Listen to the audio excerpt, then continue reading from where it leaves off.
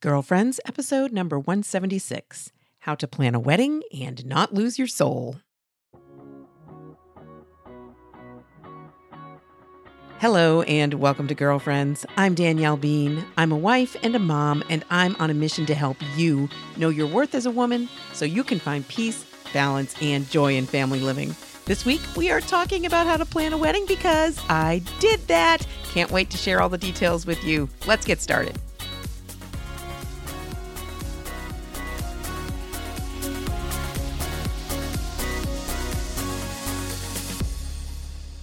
Hey, girlfriends, how are you? Welcome to another episode of the Girlfriends Podcast. I'm always so glad when we can connect here. On my end, it feels like it's been a while because I pre-recorded a lot of those shows before the wedding, which was last weekend. And so I'm feeling a little bit out of touch with you all, but it was a glorious time, and I have a lot to share from the wedding. So those of you who don't know, my daughter, my oldest, Cateri, got married a week ago from when I'm recording this podcast over Memorial Day weekend. And it was a wonderful day. There were so many blessings. I'm so grateful for the joy that we had that day. I'm so grateful for how well things fell into place, including the weather, which I was praying hard about. And the whole thing was such a great learning experience for me, of course, because I'd never done anything like that before. And I heard from a lot of people when I shared the photos and a little bit of the experience on social media.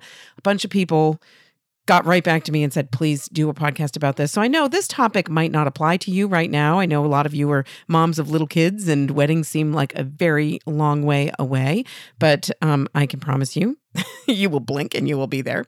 But also, it might be, I know I have some single ladies who listen. This might be something that you're thinking about, planning your own wedding, possibly in the future, possibly right now. Might be something that you're anticipating as a mother of older children. Might be something that you've gone through, and maybe you just want to commiserate or share some of your experiences. So that's what this show is going to be about, kind of talking about wedding planning, which is something we ladies like to talk about anyway. That's what I found as we were going through the whole process of planning this wedding for our daughter, that so many moms just wanted to connect with me about that. It really was beautiful when I was out in Denver at Light of the World Catholic Church out there for my You Are Enough retreat that I gave out there. Oh gosh, it feels like eons ago, but it wasn't. It was just a few weeks ago at the start of May.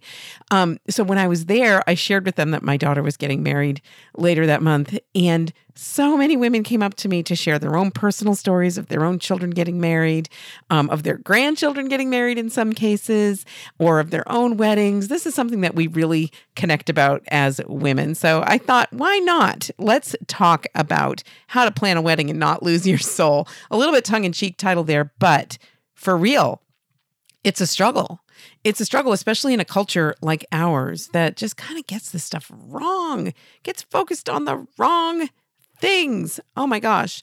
So I have a lot to say here, and I just thought I would narrow it down. Let me see. I've got 5 different things that I want to share, just basic ideas. I have a ton more that I want to share. So if ever you and I meet up in real life and you want to chat about this, I would love to, because this is something that's very much on my mind.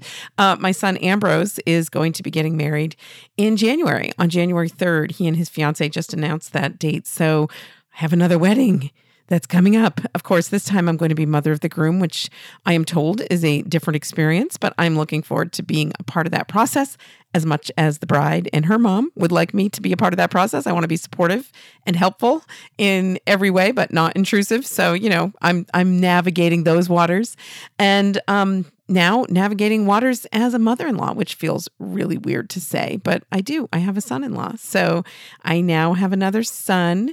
And my daughter Juliet was just pointing out last night that if all of our kids get married, I'll end up with 8 daughters and 8 sons, which sounds crazy, right? But that's how it is. It's really a joyful addition to your family. Anyway, we're going to get into some of these other topics here. But so I have 5 different points that I want to make about how to plan a wedding and not lose your soul. And really that's the challenge because wasn't really feeling like I was in danger of losing my soul, but I did feel like at certain points along the way, this was an incredibly hard thing to do. And it was sometimes stressful. Sometimes there was conflict. Sometimes I was helping my daughter navigate her own conflicts in regard to planning this wedding.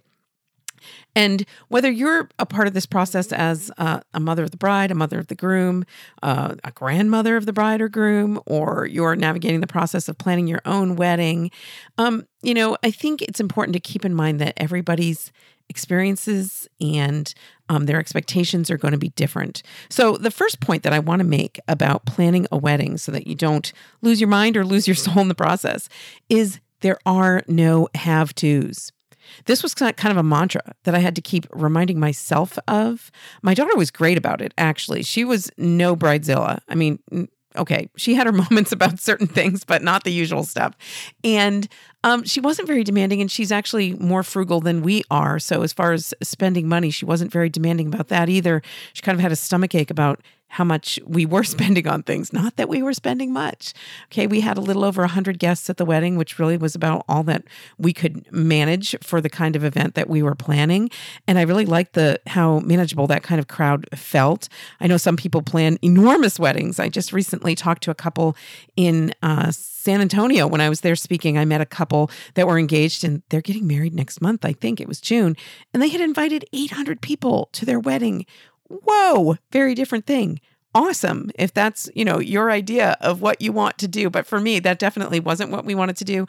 And it wasn't what my daughter wanted either, thankfully. So anyway, starting right there are no have-tos. You don't have to have a certain number of guests at your wedding, right? But down to every last detail, sometimes the temptation is to feel like we have to because everyone's expecting this. And now I remember this from my own experience as a bride. I was getting married right out of college. I was very young. I was very much like my daughter in approaching the wedding planning. I was just grateful my parents were willing to put on an event for us and willing to pay for a lot of it.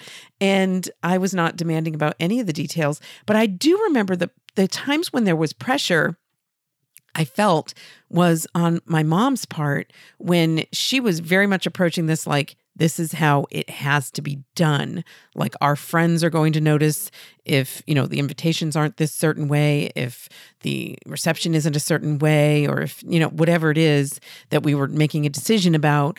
I felt that kind of pressure from my mom. And that's something I tried to be very aware of going into this process with my daughter, to not be applying that kind of pressure to what we were planning.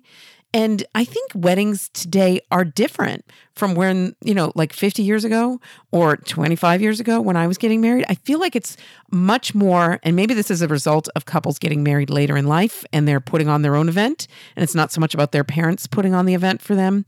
But I feel like weddings, it's kind of accepted that there are no have-tos. You don't have to do things a certain way.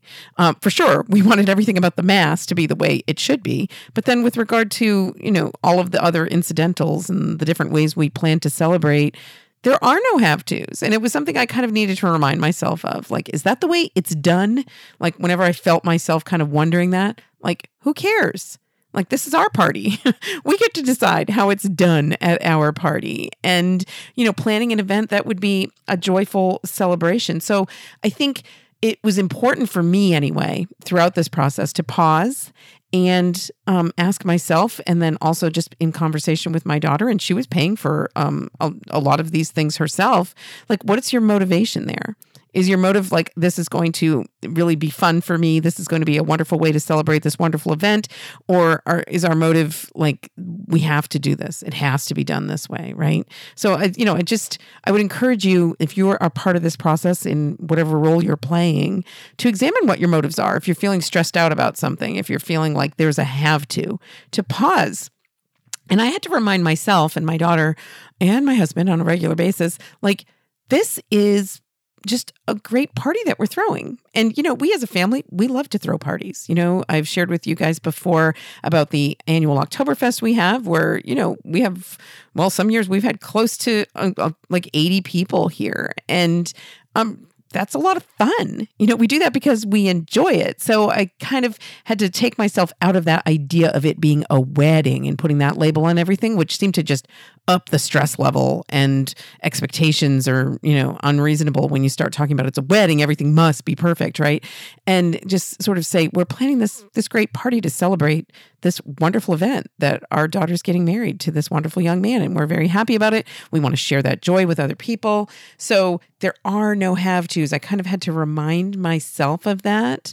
And I found that when I reminded myself of that, I would relax a little bit. It didn't matter. One of the things that my daughter wanted, absolutely, was she wanted the reception to be a pig roast. And one of my first thoughts was, what? Like, you're going to have a pig on a spit? Is that classy? And when I started researching it, this is a thing. It's like a trendy thing to have a pig roast at your wedding reception. And it actually turned out great. We had a guy who did a great job, and the food was great. And it was actually a lot of fun. It was a fun element to the reception. So absolutely, we had a pig roast, and that was great. So just sort of examining what your motives are. Are you looking to impress people? Well, maybe that's going to just add to your stress. And, one side note, as we were going about this and planning it, I found it was actually not helpful to let people know when we were, either booking a caterer or looking to, do whatever we were doing for this event, renting, tables and chairs or whatever. It's not helpful to tell people it's for a wedding, because that seems to add to the price tag all of a sudden. If you start telling people that this is for a wedding, they have certain expectations of what you're going to do, and they will start applying that pressure to you. I actually remember this from my own wedding, going to get invitations printed and this was back in the olden days, back 25 years ago. So we couldn't just, pull up something online and get our own printing done for cheap, which is what Catery did. Great. I mean, I was so thrilled that she did that. But back then we went to a printer place and we were ordering these, and my mom was with me, and the person there I felt like was adding such pressure to every decision we would make. Well, this is expected, Oh, are you going to upgrade to this kind of envelope? That's sort of expected for a wedding invitation. And, terrible. Just avoid that. Don't even tell people it's for a wedding. When you're getting the flowers or whatever, you don't have to tell people it's for a wedding. When you're getting the cake, oh my gosh, you call it a wedding cake, and all of a sudden, it's tons of money. So anyway, side note on the cake, my daughter she ordered a cake that was just for 50 people, because it was even less than half the price of the cake we would need for 100 plus, which was the number of guests we had. But then we just ordered from our local grocery store bakery a bunch of cupcakes to supplement that. And we knew there were going to be a lot of kids at this wedding because we were inviting families, and cupcakes would be great. And sure enough, that was great. And there was plenty of cake for everybody who was there. And the kids enjoyed the cupcakes for the most part. Kids had cake too. And I was even able to save some of the cake for saving in the freezer for Catery and Brian to have on their first wedding anniversary. You know that tradition, right? Did you do that on your first anniversary? Dan and I did, and it was pretty terrible. And my friend Gigi, who was helping me to cut the cake at the reception, was telling me, why do we do this? She's like, it's terrible. It's like cake that's been frozen for a year, but it's tradition. And so you have a nice little first anniversary dinner, and then you have your wedding cake. I think it's cute. So anyway, that's in our freezer, ready for them in a year's time. But anyway, so that's my first thing that I want to say, is that when you're planning a wedding, there are no have-tos, and it's important to remember that. Okay, number 2 is sort of related because it's all about examining your motives. And so number 2, I want to say, focus on the sacrament. That's what this is about, right? It's not just about the big party. The big party is celebrating the sacrament, which is beautiful. Honestly, that day, I was so thrilled with the Mass. The Mass was so beautiful. I enjoyed every minute of that Mass. And, I'm not going to say beforehand I was super focused on the Mass because I was focused on all these other little details. Of course, there's a lot that you want to put into place when you're putting on an event like a wedding. But what a beautiful gift we have in the sacraments.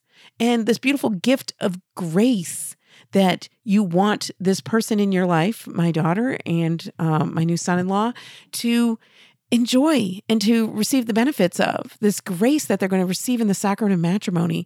What a beautiful thing, and how wonderful it is, and how it can put your whole panic mode into perspective if you just kind of hit the pause button and say to yourself, This is about the sacrament. And I even found a lot of consolation in just thinking about, years past, like when my grandmother got married, it was during wartime and she didn't even wear a white dress. She wore like this nice kind of like suit thing. And it was a very simple thing. Like people have been getting married long before we had these big parties and, big receptions. And it's about the sacrament. All the rest is just frosting on that expensive wedding cake. You don't need to do it. Of course, we want to do it, and a lot of times we enjoy doing it, and it's a wonderful way to celebrate. But being focused on the sacrament, that's the basics. That's what this is about, and kind of not losing your perspective with regard to that. It's what you want. If you're planning your own wedding, it's about receiving that sacrament and beginning your life, beginning your family together with this person that you love.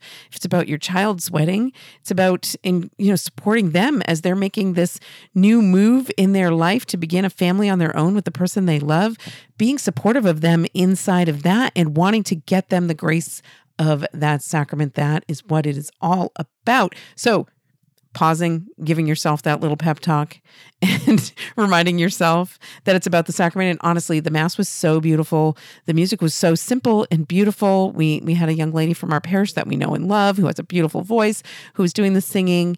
And I'm going to tell you, the most beautiful part of the Mass was when Kadri and Brian at the end, before the closing prayers of the Mass, brought flowers over to Mary, and they knelt before Mary as like the first act as a married couple, consecrating their marriage to Mary. And the Ave Maria was sung. Such a beautiful moment. I honestly, I did prepare to cry. I brought a lot of Kleenex. I think I've shared this with you before. And I had my big sunglasses in case I really messed up my makeup. But I didn't cry a ton during the Mass. I was just thoroughly enjoying it and the beauty of their exchange of vows. And I very much was just enjoying every little bit and just kind of living in that moment. But when they went over to Mary, honestly, that's when I cried the most. And my dad came over to me afterwards and told me how beautiful he thought that was, and that had brought a tear to his eye as well. So really a beautiful moment. If you're planning a wedding in a Catholic church, great thing for you to be able to do. Dan and I didn't do that at our wedding. Nobody suggested we do it. It wasn't a thing that I was aware of, but it's something that I've seen at other weddings as well and heard about other people doing. So for sure, if you are planning a wedding, ask your priest about the opportunity to do that as part of your liturgy, because it was a beautiful moment. And, in that moment, all I could think was, here's Mary looking down on them with love. And I just could really feel it in that moment. It was really beautiful, which brings me to my next point, which is talk to Mama Mary. If you are planning a wedding, you have to talk to Mary. You need to be praying to Mary.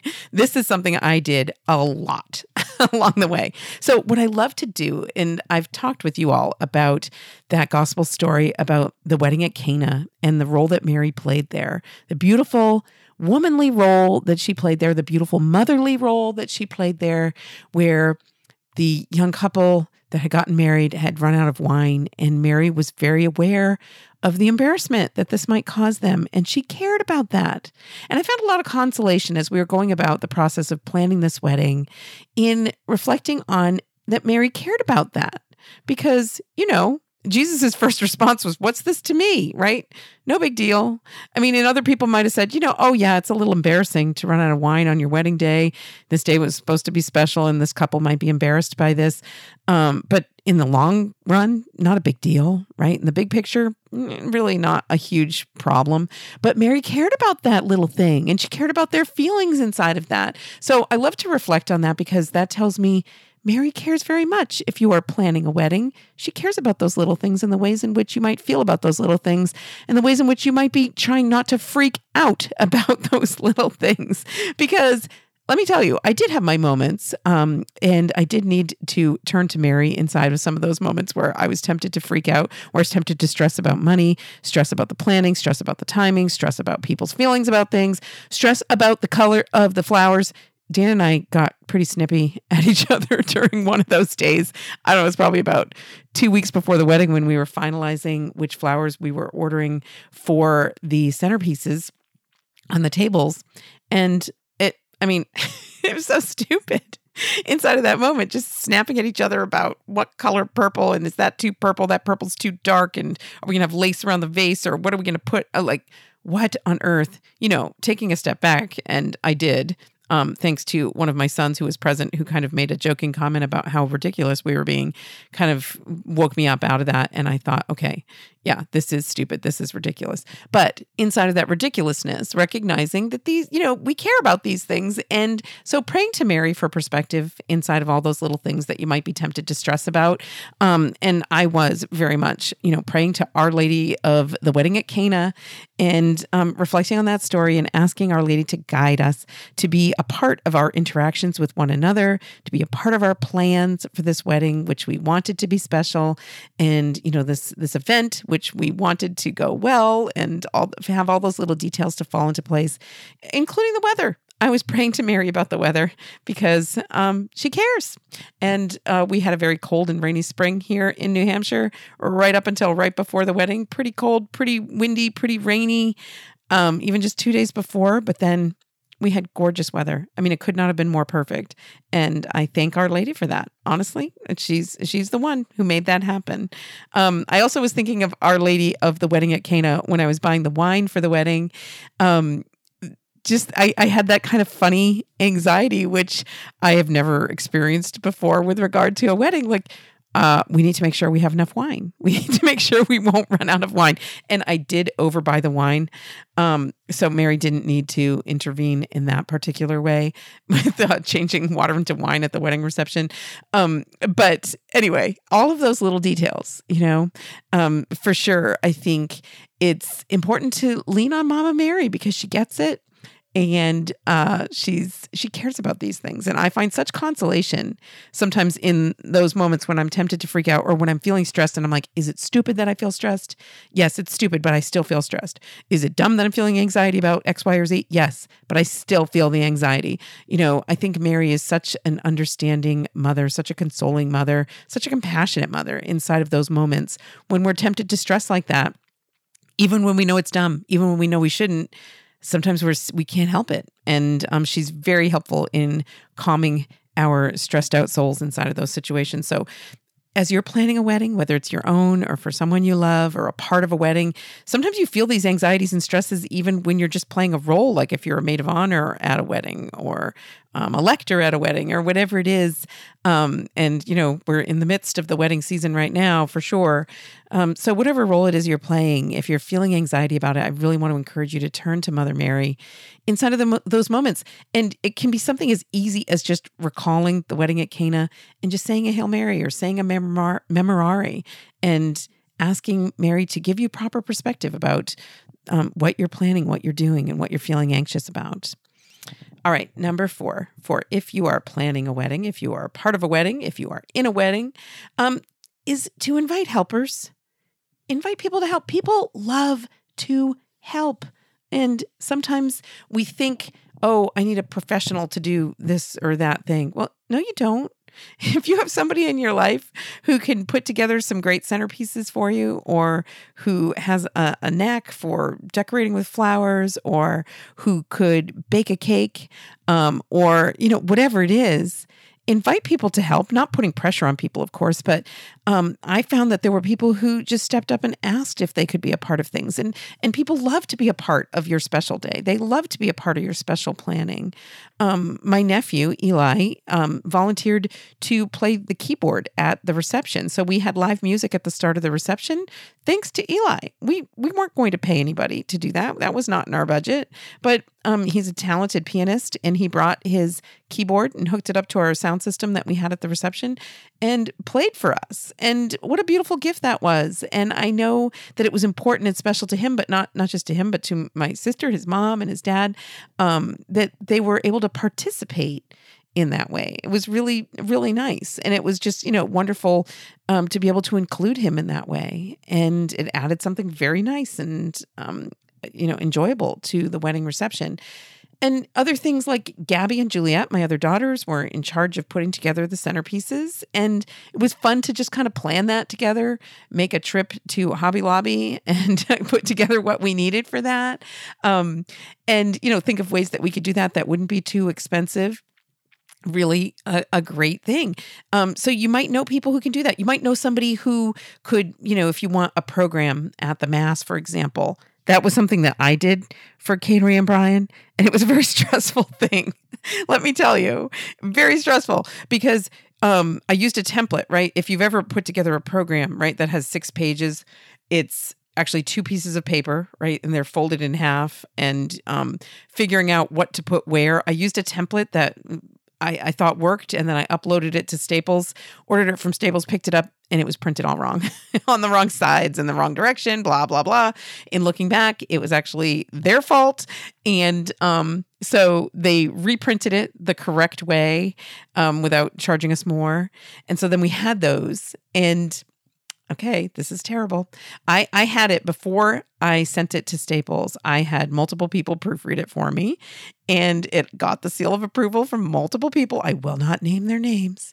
But then 2 days before the wedding, Dan texted me and was like, the wedding's on a Sunday, and on the programs it said Saturday, which, okay. In the grand scheme of things, does it matter? Not at all. And would anybody else notice? I mean, multiple proofreaders didn't notice. So maybe not. And does it matter? No, it doesn't matter. But in that moment, it caused me a lot of stress, and I decided to get it reprinted. Wasn't a ton of money, but it was a last minute stress and getting it reprinted. And I just ended up doing it at a local printer rather than driving to Staples, which is a good distance away, cost a little bit more. All of those last minute things. Anyway, why am I talking about this? Because you might want to ask somebody else to do your program, because that is something that can actually add up to stress. So all of those little things, and like her brothers and her dad worked together to write the prayers of the faithful. It's a nice opportunity to invite people into your celebration of this special moment in your life, of this special event. And people, I've been asked to read at weddings before. It's an honor. It's a privilege to be a part of that process. And invite people into that kind of planning process. A beautiful way to encourage people to be helpers, but also to just, increase your joy as you're celebrating this together, as you're planning this celebration together. So one helpful thing that we found was we had a Google Doc that we shared among several of us who were involved in the planning of the wedding.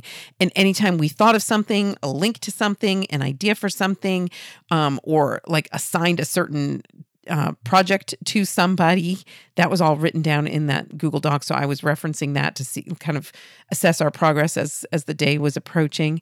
And it felt really good, like 3 days before the wedding, to go through that Google Doc and say, hey, all the stuff is done. Like, this feels pretty good. And to the best of our ability, we have accomplished what we set out to do. And so that was really great.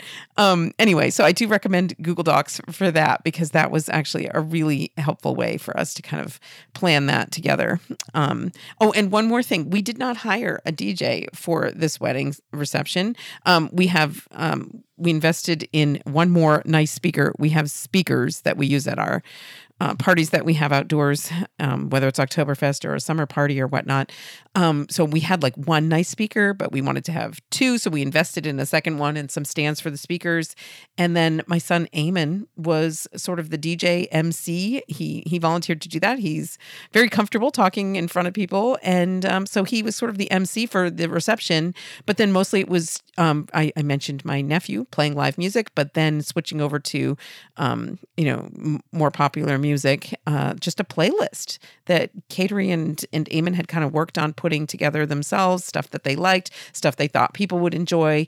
And that was a really nice way to save thousands of dollars. So I do recommend doing that. Maybe there's somebody in your life that you would feel comfortable asking to be the MC, asking to kind of play that role. Another place where you can invite people in to help. Think about it.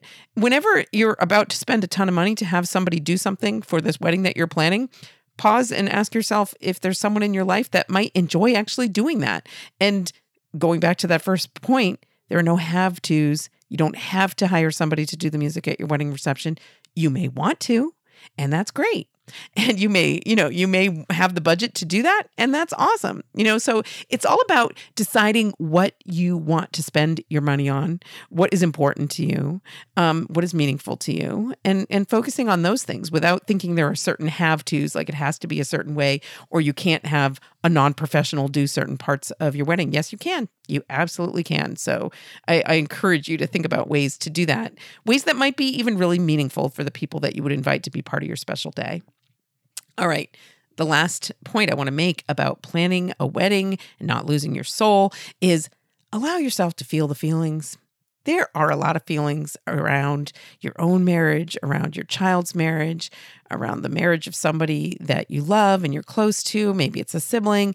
There are a lot of feelings. Let yourself have the feelings.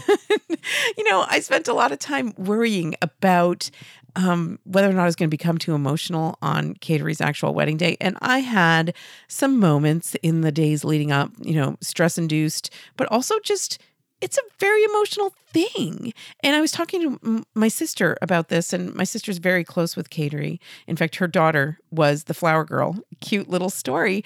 Catery was the flower girl at my sister Christine's wedding years ago, must be 20 years ago now. And then Christine's daughter, Jill, was Catery's flower girl. So everything just kind of felt like so nice and perfect and coming together like that in all these beautiful ways. But I was talking with my sister the night before the wedding, and she's very close to Catery and has been since she was a toddler, a newborn. Like my sister Christine was a college student living at home at my parents' house after Catery was born. And there was a period of time there where my mom was taking care of Catery like 5 days a week because I was working full time. And I would bring her over early in the morning, and my mom would take little Catery and just toss her in my sister Christine's bed. And she would have like a morning nap there with her college-aged auntie, and the two have just bonded, and they've always been close, and it's a beautiful relationship between the two of them. But then, my sister was sharing with me, like the night before the wedding, this is hard for me. Like this feels like I just keep getting these flashes of her when she was like a little girl, when she was tiny, when, it's hard to even imagine that she's at this stage in her life where she's getting married and moving on in these ways. And it feels like a loss. It feels like a letting go, and it hurts in some ways. Absolutely. Let yourself feel that way. It's okay to feel that way. It's okay to have some of those bittersweet feelings about what's going on, even if it's a very joyful event. And I would encourage you, if you are planning a special day like this and you have these emotions about it, to, embrace those feelings, not in a negative way, but let yourself feel all those feelings before the special day. Don't bottle it up and feel like I can't deal with this, because then you might become overly emotional on the day. What I found was that, and I'm a crier anyway. I embrace that I'm a crier. It's taken me a little time to get here, but I do fully embrace that I'm a crier, and I'm not going to apologize for it. Anyway, so I knew that, but I also very much was aware that I was going to be having some of these emotional, moments leading up to the wedding, and I allowed myself to have that. I didn't apologize for it. I allowed myself to struggle sometimes. I allowed myself to feel sad sometimes. Not, overly embracing the sadness, but allowing myself to remember and to, kind of grieve that loss of my little girl, which sad, of course, that's a sad spin on your daughter getting married, but it's very much a part of the feelings that you have about planning a special event like this for one of your children. It is a letting go. It is a loss. And I think it's important to recognize that. So whether your child's going off to college, or even if your child's starting kindergarten for the first time, it's a loss. We feel it. And like grief, it can hit you suddenly in unexpected ways. And you can choose to kind of squelch it or not allow yourself to feel it, or you can choose to allow yourself to feel it in appropriate ways and allow yourself to feel sad in some ways, to allow yourself to feel the loss of, this precious child that you knew and loved, that is still, of course, very much present and a part of your life. And you are celebrating this joyous event with this child, but they no longer are that 2-year-old. You remember that 4-year-old, that 12-year-old, whatever it is. It is a loss. And I think it's important to recognize that, especially as moms. It's important for us to affirm that for one another, that it's a loss, but it's also a joyful thing, that word bittersweet is so perfectly applicable here because it's so sweet and it's so joyful, but it's also got a little bit of that pain and sadness and that kind of grief inside of it. And allow yourself to experience all those conflicting emotions. And I think the more you embrace that through the process and prepare yourself for that day, the better you're going to handle it in the moment. Like I said, I did cry, but I wasn't out of control. And I very much appreciated every moment of that mass. I appreciated the moments even where I felt pretty emotional. But I felt like I was well prepared for that moment because I had allowed myself to feel all the feelings leading up to that day. Does that make sense? I experienced something similar when my oldest son went away to college. He was the first to go away to college. And I felt like that whole summer before he left, I would just cry at the drop of a hat. And I felt like I was grieving that loss of him being home in our house every day, living under our roof all the days of the year. And I felt like I was grieving that loss throughout the whole summer leading up to him going away. And so that by the time we moved him into his dorm room and it was like saying goodbye, I thought I was going to be a mess, but I wasn't. I was pretty much okay. And it felt like it was right. And I was well prepared for that moment. So as much as you can, I want to encourage you to feel your feelings, examine what your feelings are, bring them to prayer, share them with other people, talk about them, be open about what you're feeling, be open about the conflicts you might be having inside of what you're feeling, because it is conflicting emotions and the turmoil that might feel like. Talk about it, not to be overly focused on yourself or your own experience of this, it's not all about the mother of the bride, or so I've been told. But no, really, allow yourself to feel those feelings and allow yourself to process them leading up to that special day. And I think that day will be all the more special and meaningful, and you'll be able to be fully present inside of those beautiful moments of that special day, the more prepared you are for it ahead of time. So, allow yourself to feel the feelings. So those are my 5 points that I wanted to make. I do have a million more. So I'm not promising I won't do a follow-up to this, but not next week. We'll take a little break from wedding talk. But I hope this is helpful to you. So my 5 points are: there are no have-tos, focus on the sacrament, talk to Mama Mary, invite in helpers, and then feel your feelings. Don't apologize for it. You might have some thoughts to share on wedding planning, or whether it was planning your own wedding or planning your child's wedding, or you have some tips for ways to save money in that process. I know people are very interested in it. And one thing I do want to mention with regard to tips is a lot of people commented on social media about how beautiful my daughter's gown was. She did not spend much money on that dress. Truly, it was beautiful and very traditional, and a lot of lace and long sleeves. And she changed into a different dress at the reception after she'd been there for a little while, something she could be a little more comfortable moving around in. But it was a very similar style with a lot of lace. And I'll get from her, because I cannot remember the name of the company, but I will get from her the link to the company that she ordered it from. And she sent them her measurements, and it took a little while. So you kind of have to plan ahead. And they sent this, and it needed to be fitted a little bit by a seamstress, but for the most part, just a perfect fit. And a beautiful dress, and it absolutely served the purpose for not too much money. So I will share the link to where she ordered that from in the show notes for this episode at ascensionpress.com. But if you have your own tips, your own ideas, if what I've talked about here sparks memories of your own wedding day, ways in which you might advise other people to avoid the crazy or avoid spending way too much money, if you have some ideas to share, I'd love to hear from you.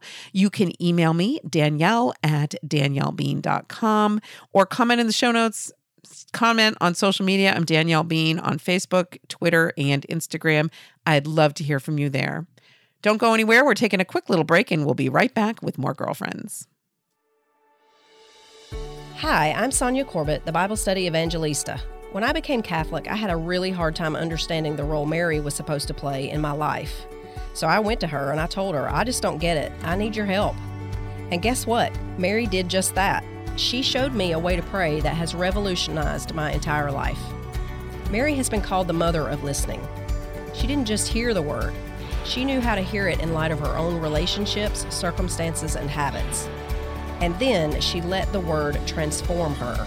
I realized that I had to share what I was learning about Mary's way of praying with others. So I wrote How to Pray Like Mary, a step-by-step guide to discovering God's voice in the scriptures and letting Him transform your heart. I invite you to learn more about how to pray like Mary at ascensionpress.com or on Amazon. Welcome back. You know how I love your feedback here at the Girlfriends Podcast, and I've got a little bit that I want to share today from listener Teresa. Hi, Danielle. This is Teresa Foley. I love your podcast, and I'm calling about your recent podcast about changing behavior and establishing new habits. I really loved all the ideas you had, and I'm always trying to establish new habits, sometimes too many at once. And so I'm not an expert at this by any means, but I had some additional thoughts that I figured I would mention in case they were helpful for anybody. So I wrote them down, and it kind of seems like a lot. But anyway, praying, recognizing the power of inertia, taking time to plan, setting limits and boundaries, being cautious with rewards, and then reviewing and adjusting as needed. So let me just kind of quickly go through what I mean.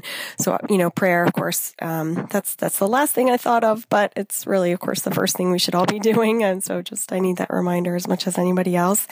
We can ask God, is this something that is worth my time right now? Is this something I should be focusing on and giving up, time and energy, from other projects to focus on this?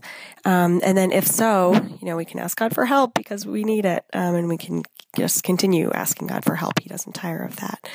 And then the power of inertia, just recognizing that essentially our current behavior is already an established habit.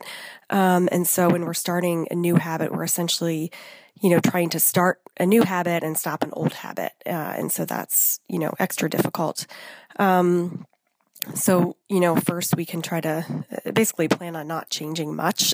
Realistically, that's what's going to happen. It's very hard to make huge changes in life, and it's also very hard to just even make small changes. So we should just kind of start small. So limiting the number of things you're working on at any given time, it really just may not be realistic to try to work on, exercising and sleeping more and having more time for fun and working on your marriage and, becoming friends with your neighbors and whatever, everything at the same time. So really trying to prioritize there. And then just starting even smaller than seems reasonable.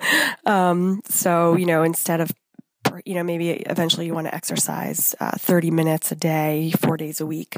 And so starting with 15 minutes, sounds reasonable. So, but I would recommend, and I used to tell patients this, to try to start with even just say 5 minutes a day, 2 days a week.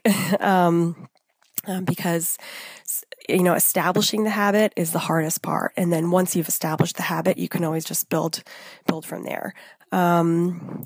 And then also celebrating successes. Even small changes can really add up to be huge changes over time. So I often think of kind of an analogy of a ship. If you have this huge cruise ship, even if it's going pretty slowly, it's extremely hard to change course. It's very difficult to move direction, even just to turn the ship just by a few degrees. So really focusing on changing the course first, and then you can build up speed. From there you can go faster and faster, and that'll be easier. And then, any small change that you do make can become a huge change over time. So with the ship, if you just change course by a few degrees, you may end up miles and miles away from what the original destination would have been if you hadn't made that small change. And then taking time to plan and really just kind of brainstorm about your motivation, what the new habit will look like, and then what are some potential barriers. So, so first motivation, what are you going to gain if you establish this new habit? So if you quit smoking, you'll be healthier, you'll have, fresh breath, you won't spend money on cigarettes, et cetera. And then also what might you lose? So especially when it comes to stopping bad habits, it can be important to consider, is there any need of mine that this bad habit is meeting? So, in the smoking example, if you quit smoking, maybe you'll lose, your smoking breaks. Maybe that's the only time you have for yourself, or that's the only time you can kind of chat with your colleagues or get away from a stressful office situation.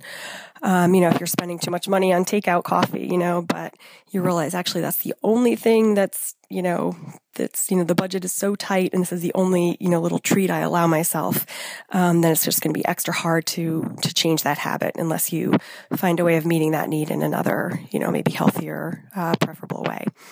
And then I love the idea of the pre-mortem, of sort of doing the exam, so to speak, beforehand to identify potential pitfalls. And I think one thing that can help identify some barriers that may come up is to think about why you're not doing the thing now. So, why is this not already an established habit in my life? That can help to kind of brainstorm about some potential barriers and things to work on when you're planning your goals. And then setting limits or boundaries is something that, I think seems counterintuitive, but I think it's pretty helpful. So, for example, if you're, struggling in prayer and you want to do, let's say, 30 or 60 minutes a day in prayer, but, you're sort of find yourself avoiding it because you end up getting distracted and just kind of sitting there. It feels like sitting there forever and you're just kind of wasting time. And then, start small, as I mentioned, maybe just, 10 minutes. And then also set an upper limit, say 20 minutes. So you can, have a soft, chime or something, alarm, on your phone, that can make a little noise after 10 minutes. So you can stop if you're distracted and, you've at least put in some time to try to spend with God that day. And then if you're really, find that it's fruitful, then you can continue going to 20 minutes.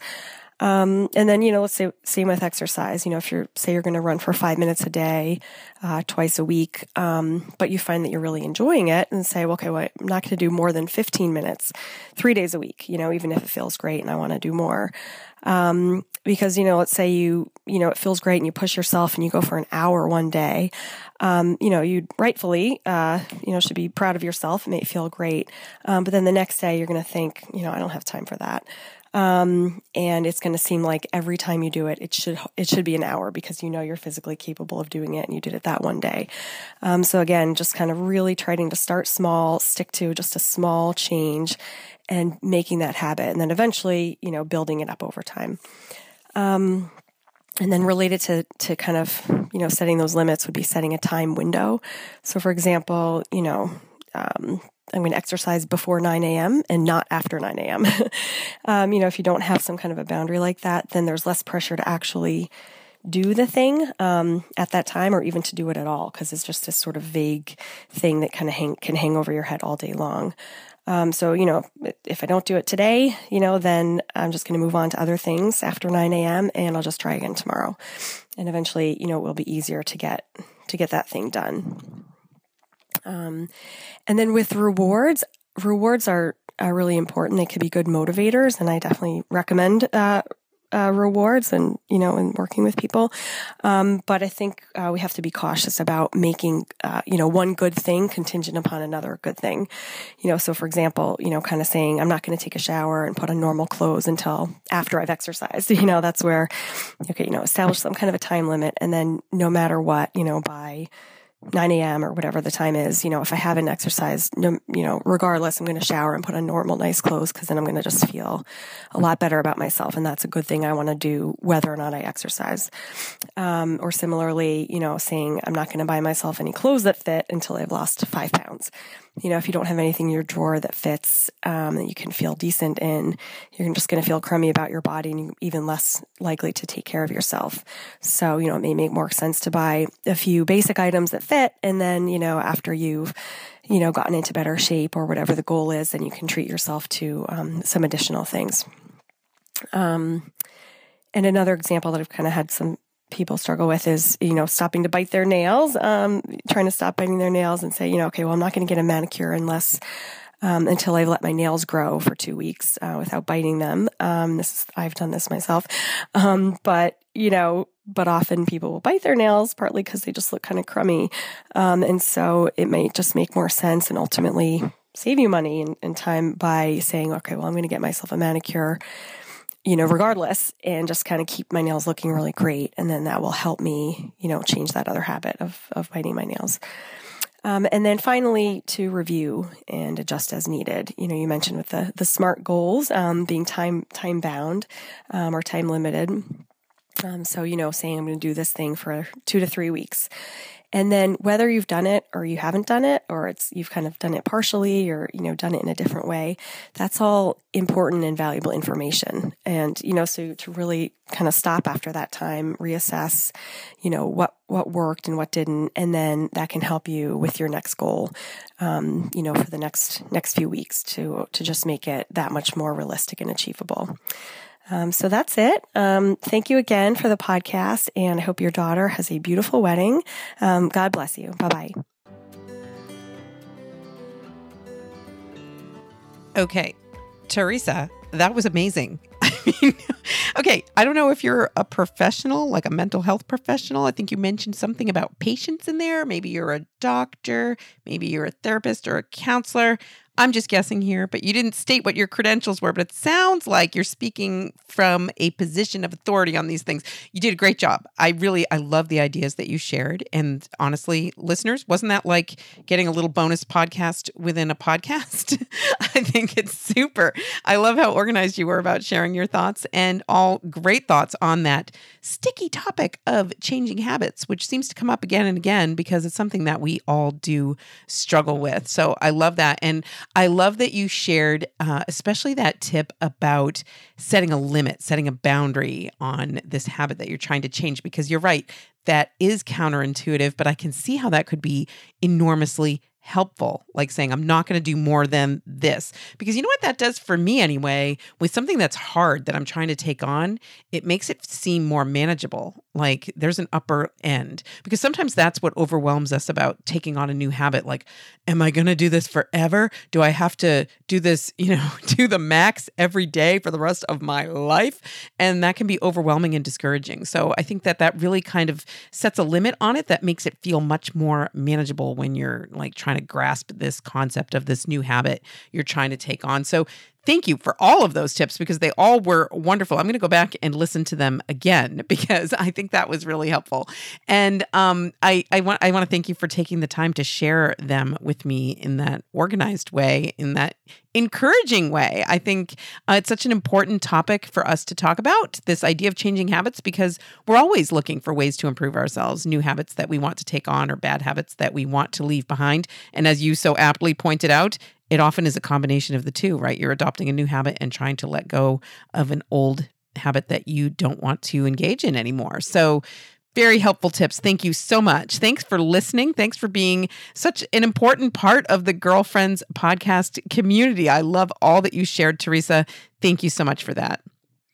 Now, you don't let Teresa's awesome feedback, amazing over-the-top feedback, discourage you from sharing what you want to share, because she set the bar pretty high, but I would love to just hear what you thought of today's show. I would just love to hear from you with a question that you have that you'd like for me to take up on a future show, because honestly, I am doing this podcast for you.